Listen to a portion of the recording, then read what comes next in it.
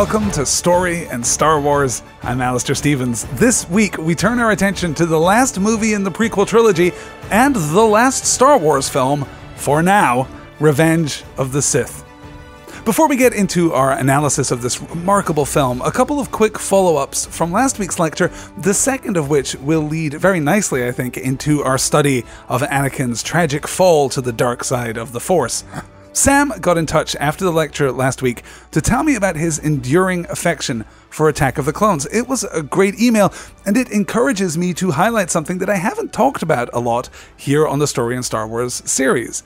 We've been very lucky with the attention that this podcast has received over the course of the last few weeks, and I know a lot of listeners aren't necessarily familiar with the other podcasts we do, the other work that we do, over at storywonk.com, though if you're interested in pop culture or in Buffy the Vampire Slayer, in Outlander, and Veronica Mars, you should definitely check those shows out too.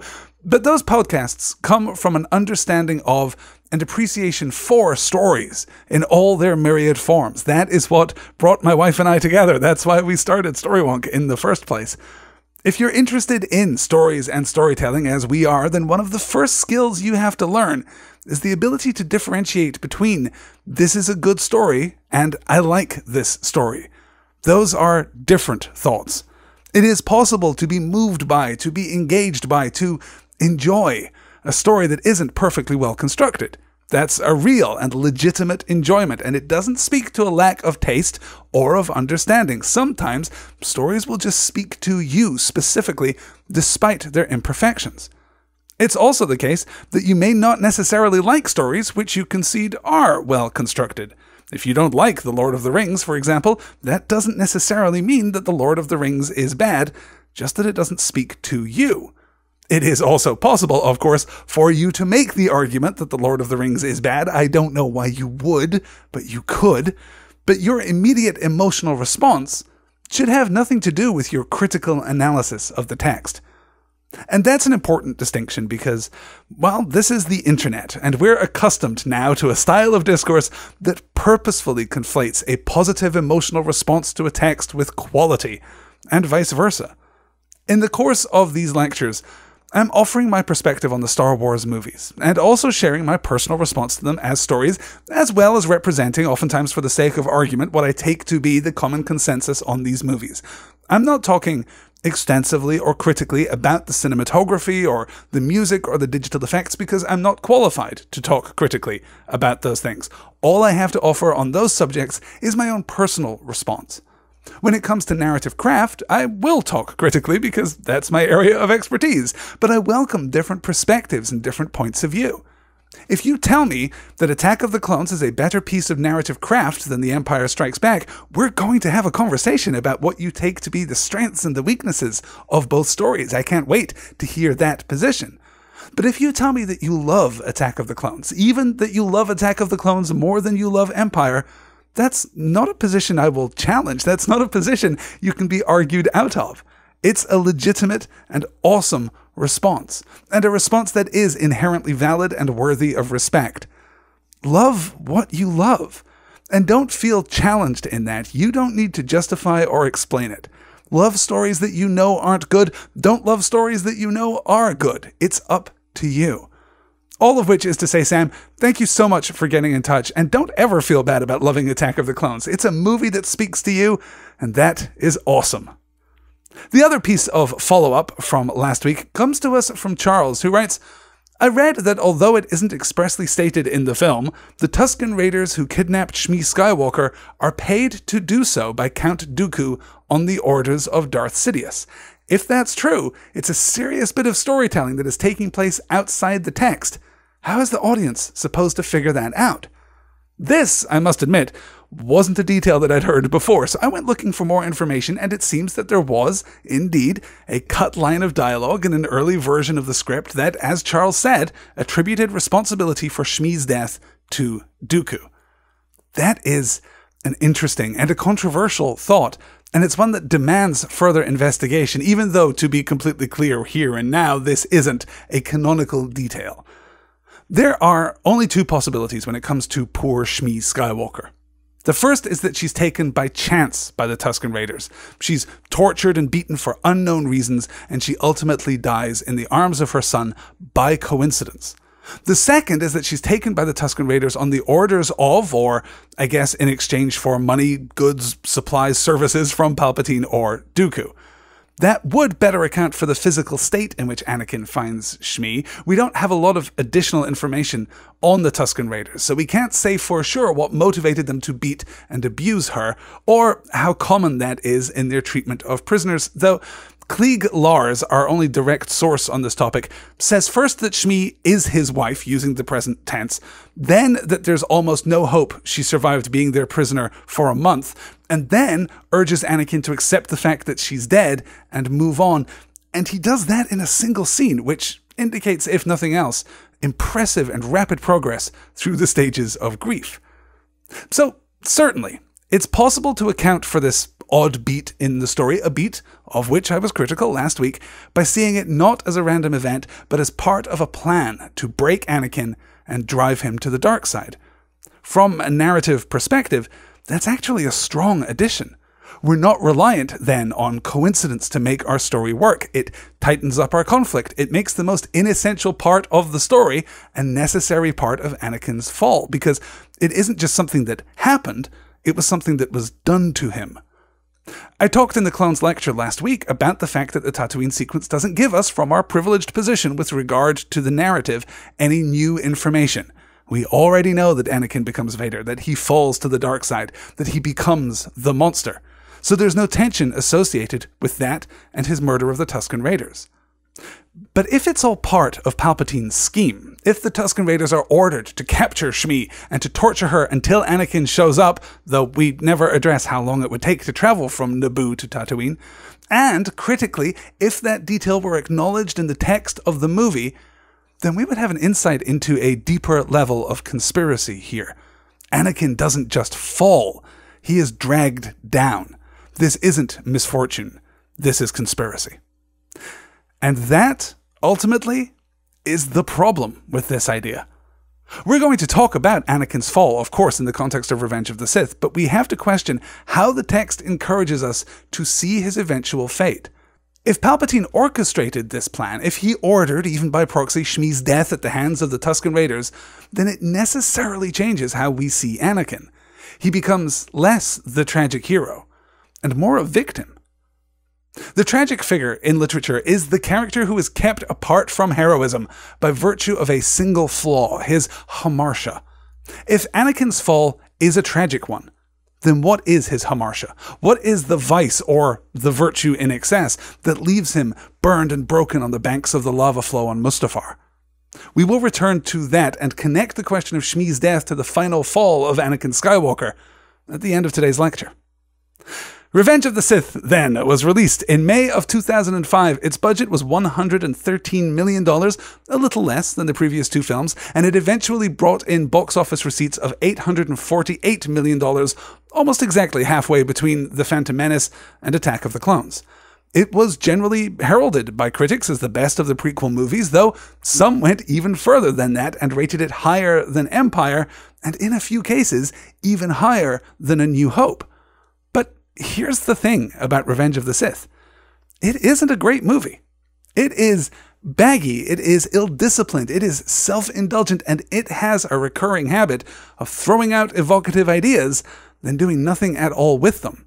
That isn't all that it is, stay tuned, but more than any of the previous movies, there's a striking lack of focus through the first half of the story, as well as numerous concessions to this story's position in the Star Wars saga as a whole. We'll break down the structure of the first half quickly, but I wanted to begin with the opening crawl. In many ways, it's an evolution of what we expect from the crawl, with the explosive "War!" exclamation point at the beginning, to the introduction of Grievous, the abduction of Palpatine, and the rescue effort. What really stood out to me, though, was the first graph. The Republic is crumbling under attacks by the ruthless Sith Lord Count Dooku. There are heroes on both sides. Evil is everywhere. As we've mentioned before, Star Wars has never been the simple conflict between good and evil that it's often presented as in the popular culture. Our heroes have always been more complicated than that, and the thematic thrust of the text has relied less on the innate goodness of the rebels and the Jedi than on the choices our heroes have made. But the line, "there are heroes on both sides," is undeniably striking. It's often said that it foreshadows Anakin's fall to the dark side, and that's too compelling an argument to completely dismiss, but I'd urge you to look perhaps a little more closely. Heroes on both sides of what? The Republic, we're told, is being attacked by Dooku's forces. So this isn't the conflict between the light side and the dark side, despite the reference to the Sith Lord, Count Dooku. It's about the Republic and the Separatist faction. Anakin is going to turn to the dark side, certainly, but he absolutely isn't going to side with the Separatists, so it doesn't, in that sense, foreshadow his eventual fate. Rather, it seems to be saying something deceptively subtle about the nature of this war, and perhaps war in general. Struggling under the tyrannical yoke of a remote rule, a ragtag handful of systems rise up in rebellion, seeking self-determination and control over their own destiny. We can't overlook, surely, the implicit connection between the Separatists and the Rebel Alliance. It is possible that this war looks very different from the other side of the trenches. Are there, in that sense, heroes on both sides? Well, let's not go too far. The other side of this war, after all, is the side of Newt Gunray and the Trade Federation. So the war itself was orchestrated as a power play by the Supreme Chancellor and soon-to-be Emperor, and we're carefully given no insight at all into the day-to-day goals of the Separatists. The most we see are the massed ranks of the droid army. So we can concede the possibility there are soldiers fighting for freedom from the rule of the Republic who are heroes fighting for a just cause, but we can't say for sure. The text doesn't give us enough information. Rather, I think this line speaks to a very quiet piece of philosophy, hidden away at the heart of Star Wars. When great deeds are done, and great forces clash, there are always consequences. Owen and Beru paid for their proximity to heroism, to great events, as did the residents of Cloud City. The Ewoks were confronted with death and devastation, even without the often predicted ecological disaster that would befall the forest moon of Endor after the destruction of the second Death Star.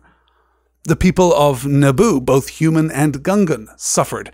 Padme's handmaidens suffered and died. The Geonosians, the clones, standing too close to heroism. Heroism here, in the sense of exceptionalism perhaps, is likely to get you hurt, particularly if your name is Padme Amidala. So it is possible, then, that by recognizing the existence of heroes and danger on both sides, we're recognizing that ancient curse, may you live in interesting times. So, into the movie proper. 3 years have passed since Attack of the Clones. In the skies over Coruscant, the Separatist fleet is engaging the Grand Army of the Republic, and Obi-Wan and Anakin are trying to board General Grievous's ship to rescue Chancellor Palpatine.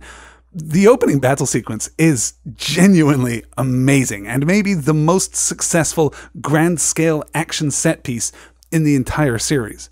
Obi-Wan and Anakin work together, demonstrate their skills, finally board the ship. With the help of R2, they make their way to Palpatine and confront Dooku. Working together, they beat him back, but after Dooku traps Obi-Wan, it takes Anakin's rage to defeat him. He severs Dooku's arms, hesitates, but urged on by Palpatine, finally beheads his enemy. This isn't the first time that Anakin has touched the dark side, and it won't be the last. And so far, so good. The first 15 minutes gives us a really rewarding story, takes us all the way to Dooku's death. I'm particularly impressed by the mirroring of Obi-Wan and Anakin working together so well outside of the ship, and so poorly inside the ship. There isn't much in the way of a wasted moment.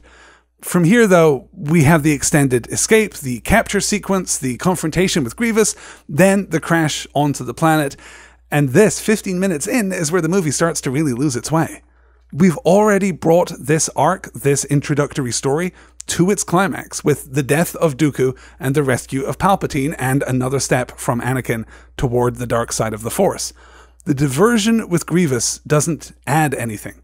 We just face down Darth Tyrannus, and Grievous just doesn't compare, a problem that will continue through the rest of the story.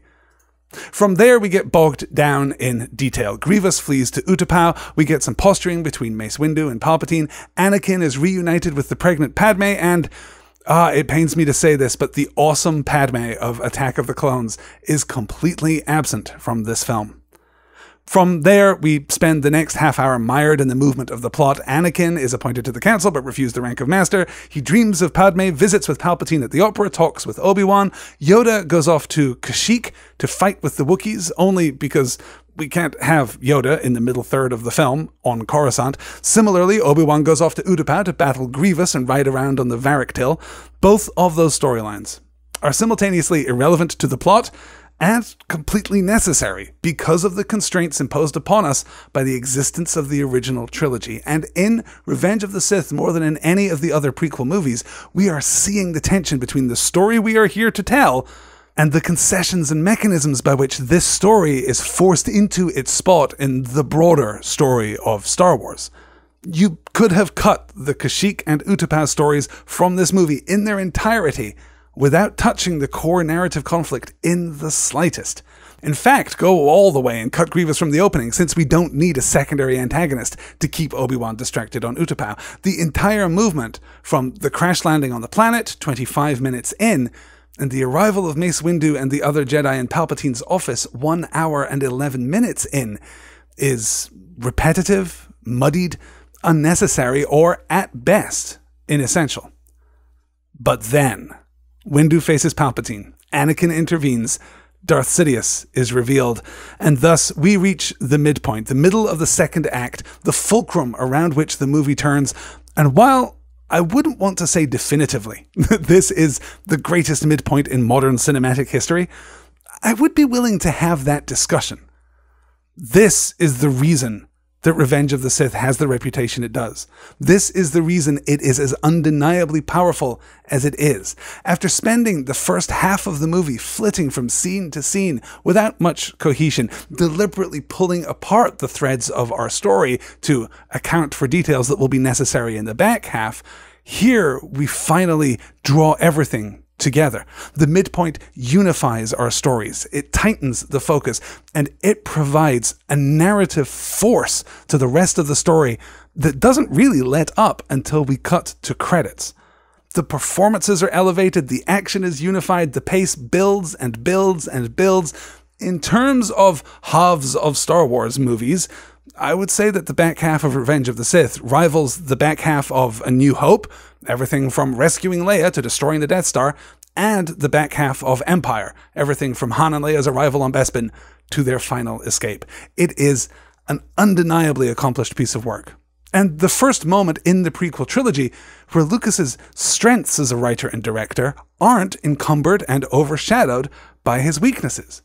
Now, with no more world building to give, with no more need of constraint, he can launch into full-on opera. And that's exactly what we get. So Vader goes to the Jedi Temple and unleashes true evil. We cut to Obi-Wan on Utapau and the scene where Cody returns his lightsaber, receives Order 66, and immediately turns on the Jedi. The montage that follows of clones all over the galaxy turning on their Jedi generals is one of the most moving sequences in the entire series, and it culminates in one of the few scenes in Star Wars which I find genuinely difficult to watch. The younglings looking up at Anakin with trust as he ignites his lightsaber. From there, our stories remain entwined and the tone remains unremittingly bleak as we move toward Mustafar. Padme arrives and tries to talk Anakin down, which is a scene that doesn't work for me for a number of reasons, but we finally cross the Rubicon and lock the conflict for the third act when Anakin force chokes her. Obi-Wan battles Anakin as Yoda on Coruscant faces off against the Emperor. The latter feels a little like housekeeping. We have to have the showdown and the Emperor has to believe that Yoda is dead, so let's get through that. But the battle on Mustafar is every bit as desperate, as apocalyptic, and as final as it should be. Obi-Wan's heartbreak is just beautifully delivered, and I would argue that Ewan McGregor has never been better in the series. Perhaps never more simply or more sincerely than when he tells Anakin that he has failed him. Even the often mocked "I have the high ground" line works for me. A desperate ploy to give Anakin an excuse to stop fighting, to end this before the inevitable conclusion that Obi-Wan knows is coming. Desperation is our watchword throughout that duel. And ultimately, the ending that we knew was coming arrives. Anakin falls, defeated, lost to the dark side, and we cut from his medical reconstruction to the birth of Padme's children, Luke and Leia. And it's possible that in my enthusiasm for the back half of this movie, I might have left open the implication that there aren't any major flaws to be found in the conclusion of this story, and that, as I'm sure you know all too well, isn't true. Padme's death is perhaps the most egregious example of wasted opportunity that we've seen in Star Wars. It's even delivered with a shrug, as the medical droid simply says she lost the will to live. That isn't the dedicated, principled Padme that we saw in The Phantom Menace, or the heroic Padme that we saw in Attack of the Clones. This is nothing more than the resolution of a reactive, sidelined character we've seen throughout Revenge of the Sith. And no amount of doom-laden intercutting with the birth of Vader, or the Emperor's greatest lie, can save it. So that's our story in the broadest strokes. Let's return to the question we had at the beginning of the lecture. Why does Anakin fall? Well, pride is layered over everything Anakin does, and it's a drum we beat repeatedly through the movie, from the first encounter with Dooku on. He has the potential to be the greatest of the Jedi, but he must moderate his pride. The Jedi offend him by refusing to give him the rank of Master, despite his position on the Council. And Anakin is prideful. Monstrously so, in fact. But as I noted in last week's lecture, he's by no means the only one. If pride is the cardinal sin of the Jedi, then Yoda is every bit as guilty as Anakin. Mace Windu, too, perhaps more so, not to mention Qui-Gon Jinn. The fall of the Jedi Order is precipitated by pride, yes, at least as much as the machinations of Darth Sidious. But is that true of Anakin's story? To answer that question, we have to look at what the text tells us. We have to look to the key moments in Anakin's fall from grace. He kills Dooku. He stands against Mace Windu and in defense of the Emperor. He kills the Jedi younglings. He force chokes Padme. He battles Obi-Wan. But look at those underlying motivations. He doesn't kill Dooku from pride, but from a desire to do what he believes is right and the pursuit of peace and order. His loyalty to the Chancellor sets him against Master Windu, and while we must of course acknowledge his alienation from the Council and the reasons for that, he also has a loyalty to Palpatine that doesn't seem to be rooted in pride at all. Ultimately, when he talks to Padme about all that has happened, his decision to stand with Palpatine, it isn't a conquering glory that he invokes, but benevolent rulership, albeit a tyrannical one. He wants to make the Republic, the nascent empire, safe. He wants order and control. Desires which echo, of course, the conversation on Naboo from the middle of Attack of the Clones. And, more than anything, he wants to control Padme's fate, to prevent her death by any means necessary. And that, to return to the conversation from the beginning of the lecture, is why the death of Shmi Skywalker matters. If it is part of Darth Sidious's plan to turn Anakin evil, then Anakin is to be pitied, but can be forgiven because he was manipulated. If it's random chance, proof of the random danger and violent caprice of a universe unordered, then we better understand him. But the fault and the fall are his, and his alone. And at the heart of Anakin Skywalker, even in his titanic evil, is not pride, but the desperate desire from a slave boy from Tatooine to protect those he loves, to make the world safe and ordered, and to exert control no matter the price. And here is the most fantastic thing about this line of reasoning. If we're right, and if the true tragedy of Anakin wasn't the fall of a prideful fool, but rather of a desperate, frightened idealist, then we are speaking directly to the core theme of Star Wars: harmony. To impose order on the universe is inherently disharmonious. the tyrannical rule we see of the Empire, even if it were to be fully benevolent, would be wrong. We can't control, we can't perfectly protect, we can't enforce peace, either through the application of the Force or a clone army. In this, the prequel trilogy's final movement, we are reconnected to the core thematic idea of Star Wars as a whole, a theme which has gone unused since, arguably, the end of The Phantom Menace and the Battle for Naboo. At the same time, we're rooting our understanding of Anakin's character not in the brash hubris of the Padawan learner, but in the frightened little boy who ran back to hug his mother before leaving Tatooine in the care of Qui-Gon Jinn. This is Revenge of the Sith's greatest victory, and, honestly, a justification of the entire prequel trilogy. From the operatic intensity of the midpoint, from Sidious's reveal and Anakin standing against the Jedi, the execution of Order 66, to the grim inevitability of the conclusion, we are given a glimpse of a crucible of myth. We don't let our heroes off the hook as we did in Attack of the Clones. Here, they fail and fail again, and the concessions to the ongoing story, the retreat of Yoda ultimately to Dagobah, of Obi-Wan and Tatooine, the adoption of Leia and Luke by Senator Organa and Owen and Beru, these tiny sparks of light are so small that their fragility is inescapable. We're seeing here the potential contained within this story, the mythic clash of archetypes and their consequence, represented in its purest form, unencumbered by world-building, unencumbered by a weak romantic story, or by shaky performances or flat dialogue. This is the realization of our story, of the story, the only story the prequel trilogy ever had to tell.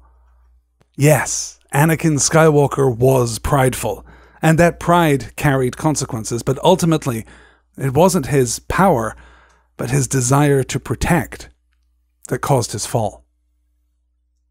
Let's look, then, at the most interesting structural challenge facing this movie. Now that we've conceded, I guess, that it works on its own terms, let's look at the structural challenges facing this movie and the transition over the 28-year gap back to the beginning of A New Hope. Overall, it works rather well. Jimmy Smits manages to bring the right sadness and stoicism and gravitas to Bail Organa, and the shot we get of Alderaan at the end of the movie is a powerful one. The return of Obi-Wan to Tatooine, the decision to give Luke into the care of his uncle and aunt, is a strong choice, and certainly much stronger in the text of the movie itself than is often thought.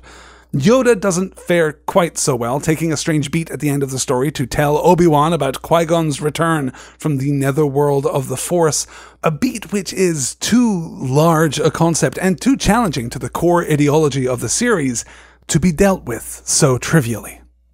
We should also address the oft-raised criticism of R2's memory and the fact that he should recall everything in the original trilogy, even when we meet him again in A New Hope. And he may well remember, but it's impossible to know what R2's level of cognition or moral framework is. He may be the equivalent of an enthusiastic puppy, which certainly matches how he's written in some parts of the series, and his greatest and most consistent response may well be, "Hey, look at that! Hey, look at this! Hey, I know that guy!" Alternatively, and this is perhaps the darker thought, he may simply not care what these humans are talking about or doing to each other. Obi-Wan's cryptic remark in Attack of the Clones about droids who think is gestured toward in Revenge of the Sith, most obviously through the person of General Grievous, but perhaps more disturbingly through the clone army itself, which proves to be eminently reprogrammable. But in both cases, and of course in the broader extended case of Anakin's fall to the dark side, we're not looking at droids, but at cyborgs and clones. Less than human, perhaps, but not droid. I mentioned earlier in the lecture that Revenge of the Sith throws out some evocative and interesting ideas without really making anything of them, and that is never more true than General Grievous. A cyborg commander of the droid army, a wheezing, coughing, lightsaber-wielding foe. That is such an interesting idea, and offers such opportunities for exploring who and what we are, where the roots of Jedi power and the Force can be found, and how we judge free will and motivation, and we get nothing from it, do nothing with it. All in all, This is an impressive piece of storycraft and a successful, if not entirely successful, realization of the potential contained within the prequel trilogy. In a sense, the entire exercise lives or dies on the last half hour of this movie and Anakin's long-awaited fall. While I would want a stronger Padme, while I would want to cut Grievous, to trim some of the excess from the opening, and to confront more directly the degree to which the Jedi Order itself is responsible for the rise of the Emperor, I can't deny that the story as a whole achieves the impossible. It doesn't just work on its own terms, which is impressive enough. It enriches the original trilogy too. There is no way after watching this movie to go back to A New Hope, to watch Luke stand on the rise outside the farm looking at the sunset, to hear the Rise of the Force theme, and not to be even more moved than we originally were. And that is where we'll draw this discussion of Revenge of the Sith to a close. There are many things still to discuss, many conversations still to be had, but those, I think, are better kept for our upcoming live discussion. Next Tuesday, on the 17th of November, we will live tweet Revenge of the Sith at 9 p.m. Eastern. The following Tuesday, the 24th of November, there will be a live video Q&A covering the prequel trilogy. That will also take place at 9 p.m. Eastern. You are more than welcome to join us. If you have questions that you would like me to address during that wrap-up lecture, then you can get in touch right now by emailing Alastair, Alastair, at storywonk.com, or by finding me on Twitter, where you can find me under either at Storywonk or at Paper Bullets. Then, sometime before the new year, I will have an extra lecture on The Force Awakens, which I think will follow with another live Q&A discussion discussing in full the new movie and the new age of Star Wars. And for those of you who are new to Storywonk, let me say that this is not our only seminar series. We already have series dedicated to Harry Potter and the Philosopher's Stone, to Jane Austen's Pride and Prejudice, and to Diana Gabaldon's Outlander. In January, we'll begin a seminar series on the sequel to Outlander, Dragonfly in Amber, and then sometime in February or perhaps early March, I will post a poll for you guys to pick the next topic. If you would like to delve deep into one of your favorite books, your favorite movies, your favorite series, you can suggest topics by getting in touch, emailing Alastair at storywonk.com. I will pick 6 or 7 for the next shortlist and then invite you all to cast your vote. If you want to make sure that you don't miss that opportunity, head on over to storywonk.com and use the link on the front page there to subscribe to our newsletter. Guys, thank you so much for listening. I will be back on Tuesday to live tweet Revenge of the Sith, and then on the 24th with our live video Q&A. I hope you'll be able to join me then. In the meantime, take care, and may the Force be with you.